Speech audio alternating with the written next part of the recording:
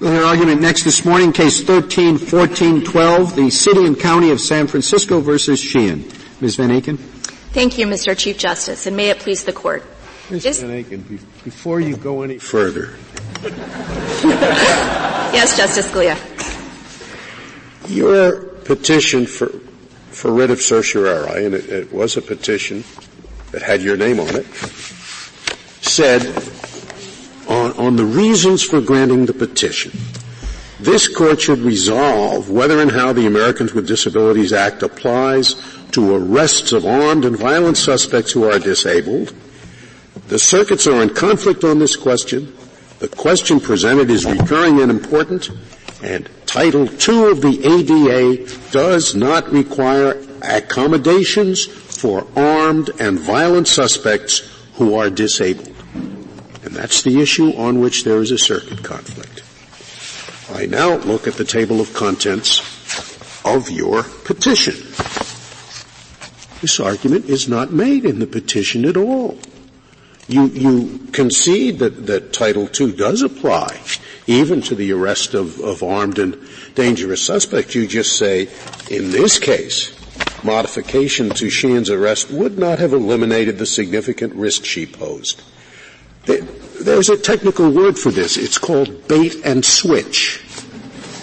We might well not have granted this petition had you not listed those reasons. Are we supposed to appoint somebody else to argue the point that you asked us to resolve in your petition for certiorari? With respect, Justice Scalia, San Francisco asked you to resolve the question of whether and how the ADA applies to the arrest of an armed and violent individual, and the answer to that question is it only applies where the significant threat that the individual poses has been eliminated.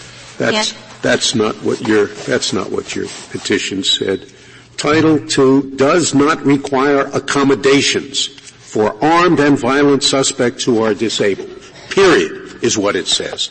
And that is not the argument you make in your principal brief. Well, with respect, Justice Scalia, page 3 of our reply in support of certiorari, so still at the certiorari stage, says that the issue here is not a fact-intensive reasonableness question, but instead it's whether an armed and violent individual's accommodation is required. And the answer to that is no, where the significant risk hasn't been eliminated. And our arguments at the certiorari stage certainly didn't turn on any claim that the ADA I'm sorry, I looked at your papers below, and there was an argument as to whether the ADA applied at all to arrest. And nowhere do you raise the direct threat argument, nowhere do you raise below the risk argument. It was a pure legal question, the one I thought we were going to answer. But on appeal, you've now using the words direct threat and risk. What are we supposed to do with this?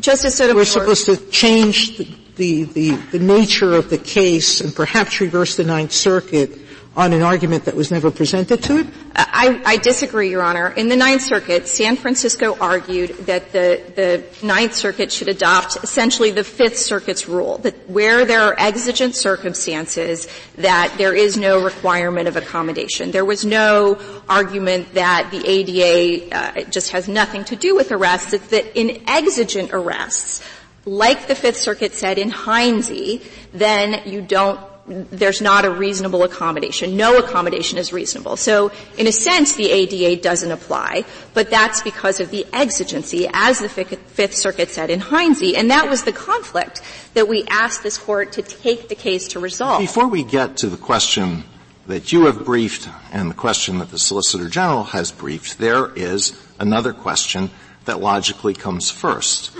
The statute, 42 U.S.C. 12132, says, no qualified individual with a disability shall, by reason of such disability, be subjected to discrimination by any such entity. That's the relevant statutory provision, isn't it? All right. So all we have there is discrimination. Is there any provision of the ADA that defines what is meant by discrimination in that context, not in the employment context, in that context? Congress's findings included a statement that discrimination includes a failure to make modifications in some circumstances. So we understand discrimination to include a failure to modify a government program. Excuse me, where does that appear? Is that in the statute? It's 12101 A5, Your Honor. 42 U.S.C. 12101 A5. And that's a finding that discrimination includes not making an accommodation. And this Court has recognized that accommodation is part of the discrimination analysis. In Olmstead, for instance, the Court said that Congress had a broad view of what discrimination meant. So let me return to my original point, which was that the case is about an entry. And police officers here sought to re-enter a private home of a mentally ill woman who had just... Before you get to that, I'm still not entirely satisfied with your answer about discrimination. And we have to answer that question before we get to the arguments that you make and that the United States makes based on regulations that have been issued pursuant to the statute. If discrimination means what it means in ordinary parlance, which means treating people differently, then there would be no basis for those regulations. But nobody's briefed this other issue, this threshold issue. Now, maybe you're right, but it hasn't been briefed. Well, I think discrimination includes the failure to make an accommodation where it's reasonable to do so, and I base that on the findings, as I mentioned. I base that on the regulations, which this Court said in Bragdon were entitled to deference, at least in the public accommodations context. Congress has recognized the reasonable accommodation duty in 42 U.S.C. 12206. Which was subsequently enacted but mentions accommodations. And I also think it sort of follows from this context. The public service here is providing an injury-free arrest to the extent possible. Ms. Sheehan alleges that because of her disability, she wasn't able to take advantage of that public service to the extent other people would have been able to, but if we had provided her an accommodation, then she would have been able to. Now, we disagree with that factually, of course. Excuse me, what is the public service that she could not? An injury-free arrest, an arrest with a minimum of... This is a public service. It's an activity, Justice Scalia, and it's an activity in the same sense that imprisoning someone is a public activity, and this Court said in Yeski that indeed was, and so therefore the ADA applied. The service at issue here, the activity at issue here is an arrest, but the circuits are unified that Title II applies to arrest. Where they're divided... Let's call it an activity instead of a service. Yes, Justice Scalia. Let's call it an activity. I have another preliminary question. The ADA does not apply to the individual officers, right? It applies to the entity. Yes. The scenario we presented are actions taken on the spot by two officers. What is the entity liability? Is this a vicarious liability? It's a respondeat superior type of liability. And I believe it's certainly clear in the Ninth Circuit that the city is liable for the individual actions of its officers. The Monell doctrine only applies in the context of 42 U.S.C. 1983. So we accept for purposes here that where the officers are engaged in purposeful conduct on behalf of the entity, that the entity is liable for their violation. So you're not making the argument that the entity would be liable for a pattern or practice of discrimination, but not what the officer on the beat does? No, I'm not making that argument. And while we're talking about questions that are not strictly speaking in the case. Yes, Justice Kagan. What is your view of when you are liable for monetary damages? What's the standard on that? Right. So the ADA adopts the Rehabilitations Act remedies, which in turn adopts the Title VI remedies. So the city is liable in damages when it has engaged in intentional conduct. And the Ninth Circuit has expanded that to include deliberate indifference as well. And we think that here, if the conduct is purposeful, if the officers are intentionally making an arrest rather than refraining from making an arrest in the moment, then that conduct is purposeful for purposes of the remedy discussion. As long as they're intentionally making the arrest, you think that meets the standard that I think if they're on notice that there might be an occasion to provide an accommodation and they nonetheless make the arrest, then that meets the standard, I believe. I think that's the case in the Ninth Circuit. It's County of Duval versus Kitsap. It isn't that the institution must be purposeful, that it must be a policy of the institution. It's enough if the actor, the officer in question, acted purposefully. Well, that was certainly the assumption of the Ninth Circuit here, Justice Scalia, that the entire liability issue in this case turns on whether the officers fail to make a reasonable accommodation. You don't challenge that, you think? Not in this case. We don't challenge that in this case. That's a rule in the Ninth Circuit. So you want us to assume that Title II applies, and then to say that in this case, however, because of this particular individual's behavior, there was an exemption from that normal application of Title II. And then we will decide in some future case whether it's true that Title II applies at all. Right? I think Title II applies here.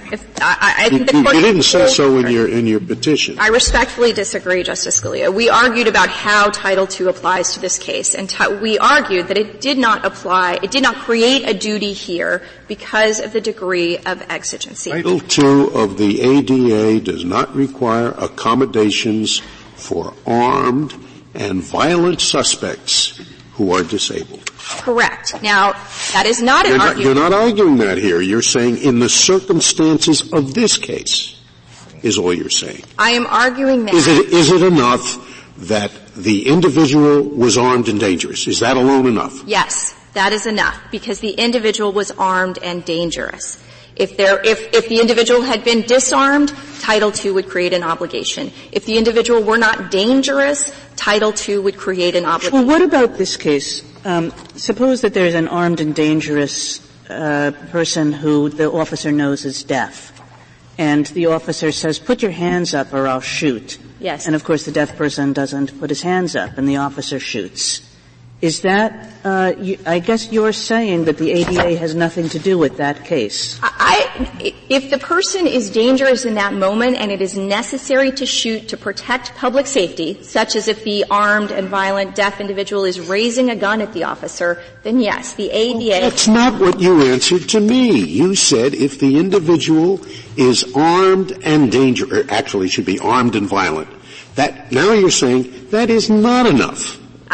This individual was armed and violent, and you say it's not enough. It depends on the circumstances. Now, which do you want us to hold? Dangerous, Justice Scalia.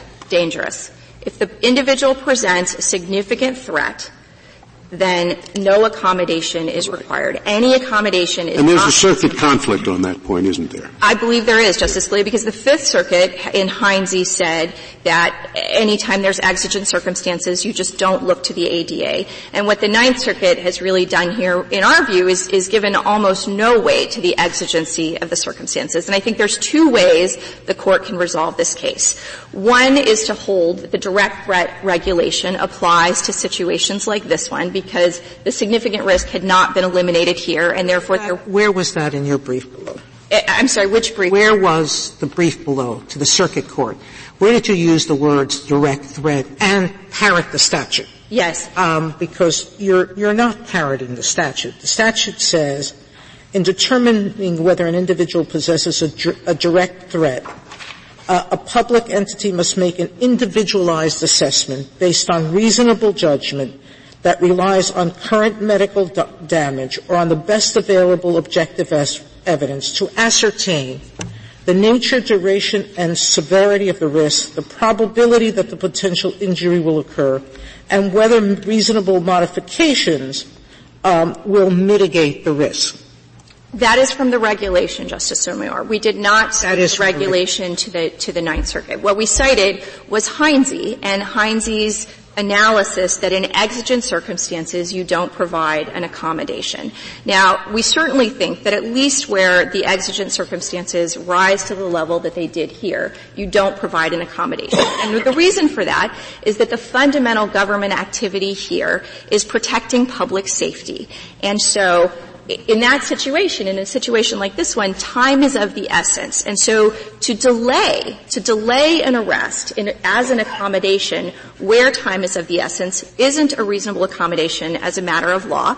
And my argument to this Court is that because officers are making risk judgments. I'm sorry. Let's assume certain facts. Okay. All right? Contrary to what I'll wait for your reply. I'm sorry, Justice Sotomayor. May I finish the question? Yes. There's no exit possible, and the police officers knew that. I'm sorry. Police officers knew that there was no way to escape from that apartment. They knew that the building was empty. Could you still defend their decision to go in, given that they could have waited and tried to talk her out? So if they knew the building was empty, unlike here, and if they knew there was no exit, unlike here, we still think there would be a question about whether she had other weapons in the room and could be preparing some kind of ambush or some kind of barricade. And that's something that the officers here testified they were concerned about, page 198 and 199 of the joint appendix. So what they thought was necessary was to get that door open so that they could see what Ms. Sheehan was doing, so they could see if she were preparing an ambush. That's different than what they did, however. Well, they opened the door and they rushed in and pepper sprayed her. They weren't just opening the door to see if she had a gun or other instruments of danger. So let's assume my hypothetical. Doesn't this require them, if it doesn't change the nature of their service protecting the public, to wait for their backup and to wait for the crisis intervention team? If they knew there was no danger from not opening the door, then yes, that could be a reasonable accommodation. So why isn't that a jury fact? I'm sorry, they didn't. Why isn't that a jury fact? It's not a jury fact because no reasonable jury could conclude that there was no significant danger here. What the officers were doing was preventing a danger that they had a reasonable basis to believe existed. They were doing that by opening a door. With respect, they didn't rush in. It was Ms. Sheehan who rushed out and crossed the threshold. What they did is open the door prepared with pepper spray to use it and then prepared to use their firearms if they needed to, and that's unfortunately what they needed to do. I'd like to reserve the remainder of my time for rebuttal. Thank you, counsel.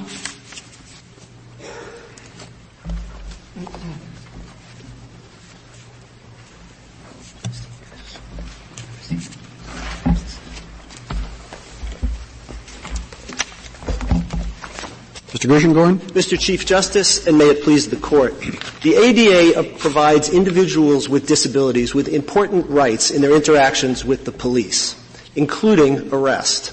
However, under the circumstances here, the Ninth Circuit applied the wrong standard when it sent to the jury both the ADA claim and the Fourth Amendment claim, because it gave insufficient weight to the safety risks the officers faced when they confronted an individual who was mentally ill and armed and violent. I'd like to touch base first on the two of the preliminary questions that the Court has identified. First, it is clear that the ADA applies to arrests. The ADA applies broadly to any department or agency of a local government. That includes the police. And it applies broadly to activities, services, and programs, which also includes arrests. And there's no circuit conflict on that point? There's no circuit conflict since Yeski that it applies to arrests, Your Honor. So that's correct. And we think that makes good sense. At the common law, it was clear that statutes normally did not apply to the police. For instance, even though the speeding law does not have an exemption for police vehicles, the policeman could speed.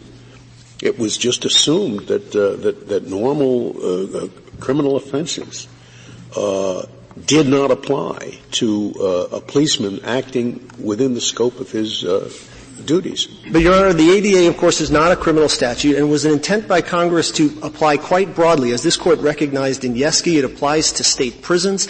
The text of the statute doesn't have any exemption at all for police activity. No, I'm not talking about prisons. I'm just talking about enforcing the law. Your Honor, but I do think that again, the statute has no exceptions, and the lower courts are in agreement, and it's consistent with the Justice Department guidance, and there's a good reason for that. It's along the lines of Justice Kagan's hypothetical, the things like providing an interpreter during the arrest of a deaf individual, as this court, in the case that was before this court about a decade ago in Gorman, providing transportation for a wheelchair-bound individual to the police station, for conducting sobriety tests, have a walk-the-line test for someone with physical disabilities. Those are the core kinds of things that the ADA is designed to get at. And do you also agree with Ms. Van Aken that there is vicarious liability? Because the ADA operates against entities, not individuals, not officers. So do you also accept that there's vicarious liability rather than the entity would be liable if it had a pattern or practice? We do believe that, Justice Ginsburg, that there is the effectively respondeat superior liability. Much of the time it will only be for injunctive relief, precisely because in the absence of an intentional harm, the damages would not be available. But yes, we do believe that there is the equivalent of respondeat superior liability. Of course, none of that has been briefed in this case. But if I could just touch on one more issue that hasn't been briefed in this case that the Court should not resolve, it's Justice Alito's question about reasonable accommodation. This Court said in Tennessee v. Lane, both in Justice Stevens's majority opinion and in Chief Justice Rehnquist's dissent, that reasonable accommodation was required by Title II of the ADA. That makes sense. Titles 1, 2, 3, and the Rehab Act all require reasonable accommodation. Titles 1 and 3 do so expressly in 21-112 and Section 21-182. And Title II does it by reference. What Title II is broadly defines discrimination, and then in Section 12-201, Congress provided that the regulations and provisions, the protections in Title II shall be the same or no less than the protections in the Rehab Act, including the regulations of the Rehab Act. So I think it's clear that reasonable accommodation occurs. It is required by Title II. It does seem to me that the dynamics are different in the arrest context. Now here, I guess the officers had reason to know that this individual had a disability. But what happens if police officers have to arrest somebody out on the street who seems to be behaving in an unusual fashion? How can they determine whether that person has a disability?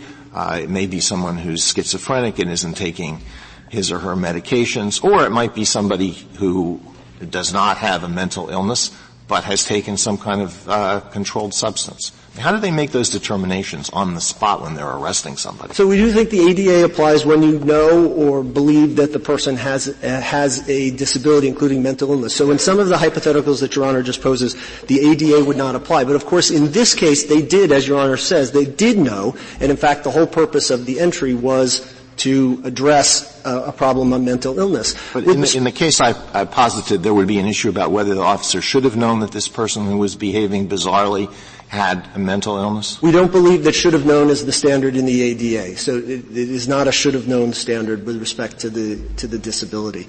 With respect to how the Court should approach this, the question that we understand to be presented and whether it should adopt the Heinze approach, we have proposed for the Court that it apply the Barnett standard.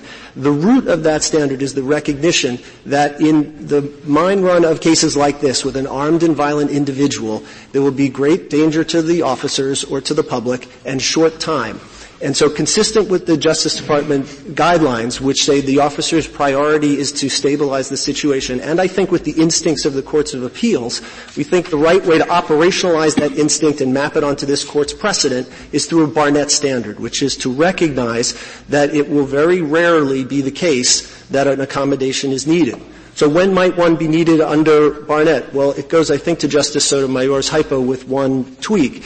It's our view that the rare occasions when accommodation would be needed involve something like when it's contained and visible. So a threat that you knew there was no opportunity for escape and you could see the individual, perhaps if there was a security camera in Ms. Sheehan's room. Or another example, if you had a mentally ill individual with a knife cornered in an alley, so there was no possibility of escape and the officers could retreat. We think those might be the rare situations that a reasonable accommodation would be needed. The reason for that is a reasonable accommodation is not reasonable, a reasonable modification is not needed in our view when it presents significant safety risks to the officer or the public. What about saying it is never reasonable to accommodate somebody who is armed and violent. So, Your Honor, that seems to me a fairly sensible statement.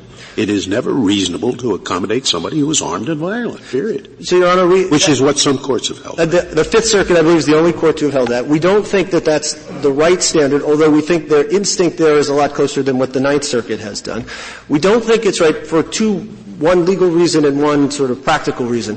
The legal reason is this Court has avoided generally in the context of reasonableness the sort of bright line rules that the Fifth Circuit has articulated. So that's the first reason. With respect to the practical consequences, I think it does get to my response to Justice. Excuse me, I don't accept that. That's not a bright line rule. I think if you say it doesn't apply at all. It doesn't apply in one particular circumstance where the person is armed and violent. Your Honor, we think that a sort of one notch back from that is actually the right approach, that it captures the idea that Your Honor is articulating and that drove the Fifth Circuit, but does it without the absolute rule, which is, I think, how many of the other circuits, other than the Ninth Circuit, are applying it. They recognize that exigency is very, very important, but there will be times when the exigency is sort of in an unstable equilibrium where the officers may have an obligation to back off. And you're asking for remand. You say most of the time officers can go ahead, but there may be times when not. What is there in the fact picture here that would warrant a remand? Remand to determine what?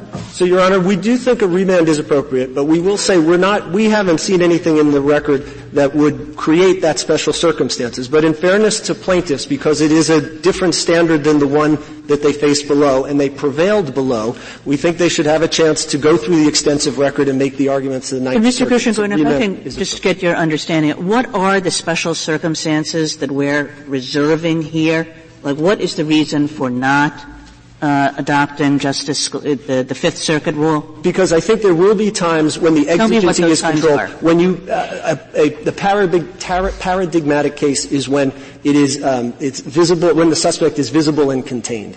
So in other words, you can be assured that there's no additional risk from waiting, and that you can be assured that there's no danger to the public. So, for example, had there been a clear door into Miss Sheehan's room so they could see what she was doing, if she was sort of huddled in the corner, that might be a situation in which a reasonable modification was appropriate, even though the situation was not over-contained in that sense. Had she made a break for the window, had she made a move for another weapon, they could have done something. I suppose suicide is always a concern in a case like that, right? So, Your Honor, there is a risk of danger to self, and the officers are allowed to take that into account. We think that in a situation in which you can see her, that would be a situation in which there were an argument for a reasonable modification. But we recognize that harm to self is something that the officers can take into account. I think the standard you've just proposed gives no guidance at all to an officer faced with a violent person. Your Honor, may I answer? Sure. Your Honor, I do think it gives guidance in this sense. It says that absent situation in which you can have some confidence that there's no risk to the public, you don't have to worry about a reasonable modification. Thank you, Your Honor. Thank you, counsel.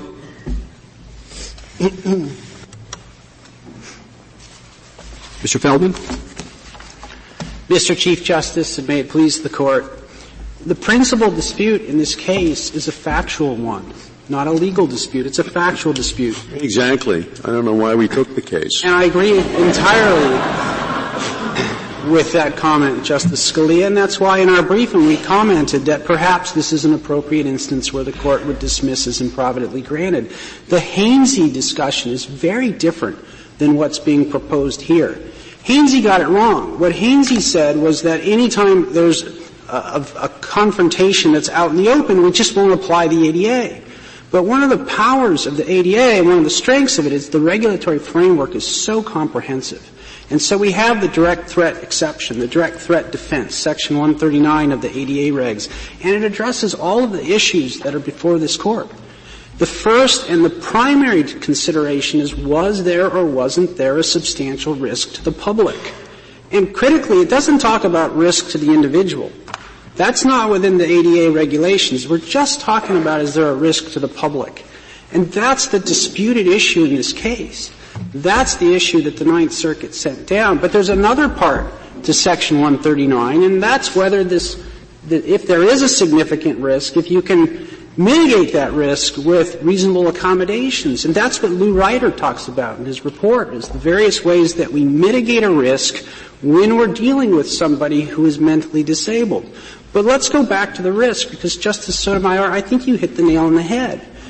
There was no public risk here. And the reason for that is because she was in her room and she had made clear she wanted to be left alone. She didn't chase after these officers. She closed the door. The officers had climbed up 2 flights of stairs to get to her front door. The actual dispute was that Hodge, the social worker, claims he told them that this was a second-floor apartment and there was no way to leave, and that the building had been evacuated. Exactly. So there's a factual dispute between what they say and the witness says. Right.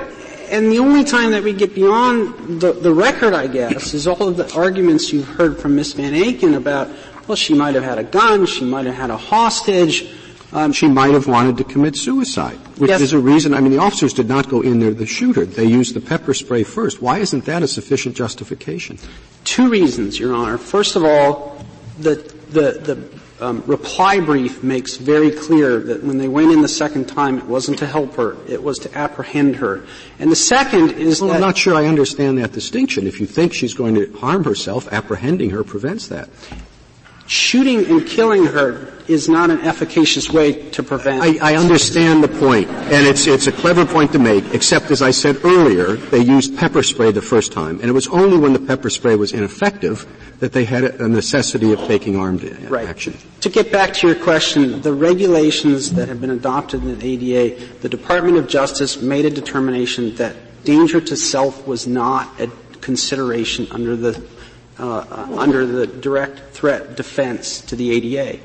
That was a decision that the Department of Justice made. So that determination is not relevant here, but that too was hotly disputed. Remember that Hodge, when he filled out the form, he checked gravely disabled. He checked danger to others. He did not check danger to self. And what he testified to was that he did not give these officers any reason to believe that she was a danger to herself. Gravely disabled. I understand the factual dispute in this case, but is your position that, based on the justice regulations, that danger to self is never a justification for approaching and trying to apprehend and subdue somebody in this situation? Under the ADA, that's clear. And the reason for that is the ADA contemplates providing reasonable accommodations as a way of avoiding discrimination. It would be inconsistent with the ADA if officers were to, as in this case, pepper spray, take people into custody as a way of preventing them from doing harm to themselves. I don't know why you wouldn't think the pepper spray instead of the weapons in the first instance wasn't a reasonable accommodation. If they had gone in with pepper spray, it might be a very different case, but they went in with pepper spray with their guns unholstered. Just to make clear, you say danger to the self is not a reason for apprehending the person? It's not a reason, let me be clear. It is not a reason for failing to accommodate under the ADA. Or at least trying to. Correct. She had called for backup and she had called for the CIT, right. Correct? Right. Danger to self may present issues under the Fourth Amendment, but that's not our case. Why should that be? I can't imagine why that should be. I mean, if you have a person that you know is mentally unstable and they're about to kill themselves, you have to back off and say, well, this is not something that requires accommodation. And that's the determination that the Department of Justice made. I don't care. Does it make sense? I can't tell you, Your Honor, that it does or doesn't make sense. I can only tell you that that's the law under the ADA. And all the parties here have relied on Section 139 because it's what governs this issue. And it doesn't ask the police officers whether or not somebody is a harm to themselves. But this case is about danger to the police officers. This is a case where social worker says she threatened to kill me. Yeah, and I think that's a very good point. I don't think this Court has to reach out and address what might or might not be the law in a situation involving somebody who might be a threat or of harm to themselves. Mr. Feldman, do you agree with the Solicitor General's standard here, and you just disagree on the facts, or do you disagree with the Solicitor General's standard? No, we disagree very strenuously with any notion that a special circumstances test should apply here. Looking at the U.S. Airways case, the Court adopted that test for very good reasons, and it was because in that case there was a direct conflict between the proposed accommodation and the employer's seniority rules. So in that circumstance, the Court added a burden to the plaintiff. That is in our case. In our case, we have symmetry between the proposed accommodation on the one hand and the way that San Francisco trains its officers and also universally accepted methods for dealing with mentally disabled individuals. So we're not in a situation where we need to adopt a special circumstances test. And as was noted earlier, I don't know what it means, and I don't know how a police officer can possibly figure that out. What I said earlier about the direct threat exception and how powerful it is and how useful it is, that's what's in the regulation. And that's language that police officers understand because they're doing that already in the Fourth Amendment. Is there a direct threat here? Can it be mitigated through reasonable accommodations? Police officers aren't trained, and I don't know that they ever would be, to figure out what a special circumstance is. So we have a regulation. It's been adopted through notice and comment rulemaking. It's expressed in language that police officers can understand. It's been applied by the lower courts. This just isn't a case in which we should be adopting a special circumstances test, particularly since it wasn't addressed below. The Ninth Circuit didn't address any special circumstance test, and from what I know, no court in this country has ever decided whether to adopt that special circumstance test. So I think that... Well, I thought that the government said if somebody is armed and dangerous, the presumption is no modifications are required. Under Hainsey, if a person is armed and dangerous, then the ADA doesn't apply. That's a different issue that, as Justice Scalia has mentioned, hasn't been raised here. The argument that the government is making, as I understand it, is that if somebody is armed and dangerous, then there is a presumption that the direct threat exception is satisfied. And that's the only way to see that argument and have it make sense in the regulatory I have framework. a hard time actually understanding if there's much of a difference between the reg and the government's special circumstance.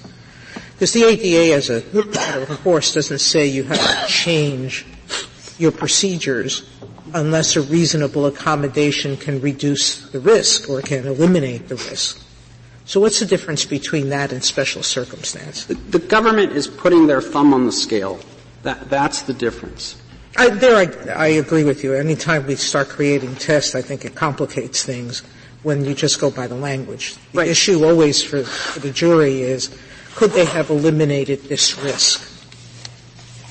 And I agree with that. That's what the issue in this case. That's what the reg says. Right. But it should not be necessary for a plaintiff in an ADA case to also have to show that there were special circumstances. All the plaintiff needs to show is what the reasonable accommodations would be to prevent discrimination, and that the burden then shifts to the defendant to make the showing of direct threat if that's the defense that the defendant wants to assert. And throwing a special circumstances test in the middle of that, it violates and undermines the regulatory framework. Well, but I think the idea of the government's test, Mr. Feldman, is this is an extraordinary circumstance in which the government is facing somebody who has a weapon, somebody who may be violent at any time, and that we shouldn't turn every case into an inquiry about was this the absolute best thing that the police could have done.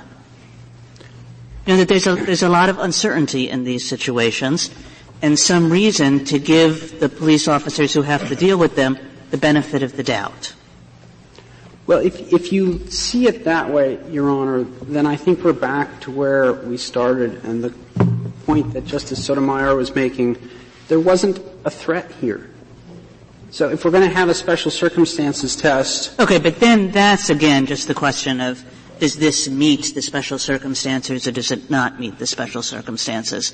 I guess what I was trying to sort of figure out was the reason why you object to the government's test in the first instance. I think the best way to put it is that they have put their thumb on the scale. And it's a scale that has been carefully balanced in the regulations and the statute, and there isn't any reason for this Court to start changing what the regulatory framework is. It's not an issue that the lower courts have had an opportunity to develop. We don't know what circumstances it might or might apply in. It may be very well an issue that the petitioners here can raise in the district court on summary judgment, and an issue that this Court can decide at a later date. But the issue before the Court today is really just this fact issue that I started with, which is, was there a direct threat here? And all of so what if you were giving the two-sentence guidance in the education course to the police about what to do in a situation where they confront somebody who is mentally unstable, what would you tell them to do? If the direct threat defense is not satisfied, then you must accommodate that individual's disability. Well, that doesn't that throws a lot of legal terms at them. I mean, in terms of their actual on-the-ground guidance, can you do better than saying you must accommodate the disability? Well, they're trained in accommodation techniques, so I don't think that's really the issue. There's no dispute that the way to interact with mentally disabled individuals is through communication and time. Police officers know that, and they're trained that way. I think the difficulty that the Solicitor General and the petitioners are identifying is that these are difficult circumstances and potentially dangerous. But that's what the direct threat defense governs. And to put English onto the direct threat defense, the police officers have to be asking themselves, as I think they already do under Graham versus Connor, is there an immediate threat to the public?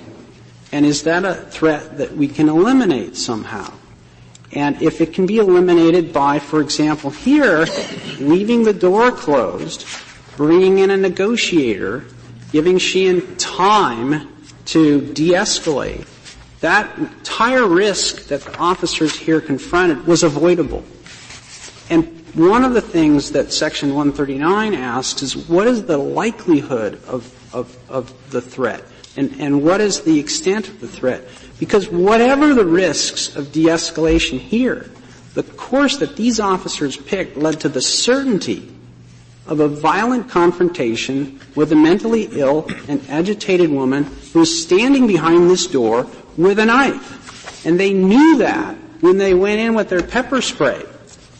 It was reasonably foreseeable that when they went in with their pepper spray and they sprayed Miss Sheehan because she was going to still be there with a knife, the stage had been set, it was reasonably foreseeable that they would need to shoot her. Yeah, I would have thought it was foreseeable that the pepper spray would disable her. If she wasn't, what pepper spray is supposed to do? It is, and the Ninth. Was this effective pepper spray? What was the matter here? The Ninth Circuit has been quite good about explaining that non-lethal force does not work in the intended way when we're dealing with mentally disabled individuals. If I get shot with pepper spray, I'm on the ground dropping whatever knives I have, but when mentally ill individuals get shot with pepper spray, they don't always process it the same way. Sometimes they see that as a threat, and sometimes they act irrationally. What would you say to officers who encounter a person on the street about determining whether the person has a disability?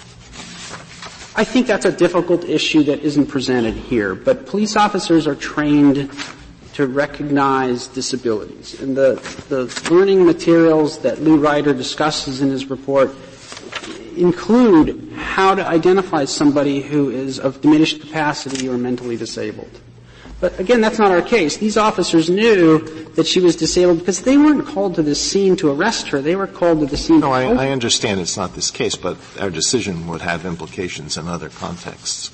So you would tell the officers, well, you have to determine whether this person is substantially limited in a major life activity, and if so, that person has a disability. What would you do? I would say that if you know or can reasonably determine that an individual is suffering from a mental disability, then the ADA reasonable accommodation requirements apply. Mr. Is being high on drugs a mental disability? I think it would depend on why somebody is high on drugs. They may He's have high on drugs because he took drugs. Well, if it was a choice to take drugs and it was unrelated to a mental disability, then I think it would not be a mental disability. Why? Mr. Gershengorn said that the ADA was only triggered when the officer knew there was a disability. Do you disagree with that from your answer, Justice Alito? I agree with Ms. Van Aken that it's either knew or should have known. And presumably there's no way to tell if there's somebody you come upon on the street who's exhibiting signs of being on drugs, whether that is because of prescription medication or illicit drugs. I think that's right. But they have to be treated differently. They do. I'm sorry. Why? Well, because if the danger is present, right? All right. Why do they have to be treated differently? One would assume that if someone's dangerous and violent and there's no way to modify dealing with them, doesn't matter whether they're disabled or not or what the cause is or not. The issue is don't resort to violence automatically if there's a way to mitigate the risk. Isn't that the answer? Now, whether you'll be liable for potential damages or an injunction or anything else, that depends on whether you knew the person was disabled. That's a different issue altogether. I agree with what you've said. The difference is whether there's liability under the ADA. That turns on whether the officer knew or should have known that the individual was disabled. The Fourth Amendment issues, you're absolutely right. When an officer confronts somebody who is of diminished capacity for whatever reason, the officer has to use reasonable force. And in a totality of the circumstances test, the diminished capacity is one of those circumstances. And it's not just for if you know about it. Right. But if you don't, and whatever the cause is, if the person's violent and there's no way to mitigate the risk, doesn't matter whether they're disabled or not. Correct. Because of Section 139. And again, that's the strength of Section 139, is it tells the police officers exactly what they need to know. So we have a very robust regulatory framework, and it comes back down to this very simple issue of whether there was a risk. And things like guns, there was no evidence of any guns. Things like hostages, there was no evidence of any hostages. The officers were able to look into her apartment. They didn't see hostages. Hodge was in her apartment. He didn't see a hostage. He told them that the apartment building was empty. In terms of a risk of flight, they knew that they were on the second floor. Hodge had said to them that they needed a ladder to get in. Hodge also said there was probably a fire escape. He was wrong about that, but he did say that. He didn't say that to them at the time. He said that in his deposition, and what he said was he doesn't know whether there is or isn't a fire escape. So all these officers knew at the time is that they were in a second-floor building, the second floor, and Hodge had said to them very specifically, you need a ladder to get in. That was the evidence. That's the best available objective evidence that was available to these officers. And under this Court's Fourth Amendment jurisprudence, that's what we look at, objective evidence. Under the ADA, again, Section 139 uses that phrase, best available objective evidence. And Mr. Feldman, I guess I'm still trying to figure out exactly who's advocating for what legal standard and how those standards are connected with each other. But if you're using this direct threat regulation, do you understand you and the city to be advocating for the same legal standard? I think so. I think what differentiates the city on the one hand and us on the other is not what test applies, but whether it's satisfied here. Because you're both looking to the regulation as the test. Right. And the city says it's satisfied, you say it's not. Right. And the interesting thing is they're supporting amici cite the same regulation. Our supporting amici cite the same regulation. That is the regulation that governs whether there is or isn't a defense to a failure to accommodate. So the only party who is not saying that that's the standard is the Solicitor General whose regulation it is. Well, the Solicitor, that's right. But the Solicitor General does have a footnote in their brief that says that even after the special circumstances analysis is conducted, the direct threat analysis might also be applicable. And I don't quite understand how that is the case, but as I said, I don't think that this is the right case for this Court to be thinking about whether a special circumstances test makes sense. It just hasn't had an opportunity to be vetted below. But what we're left with is pretty wide agreement that the direct threat defense governs these issues. And so, if the Court doesn't have any more questions about that, I'll briefly address qualified immunity. The issue on qualified immunity is also a narrow one. It's not whether there was a Fourth Amendment violation, but whether the actions here violated clearly established law. And in the Ninth Circuit, we have two cases that involve substantially similar facts. And they're both cited by the Ninth Circuit in its decision below. One was Alexander, and the other was Diorel.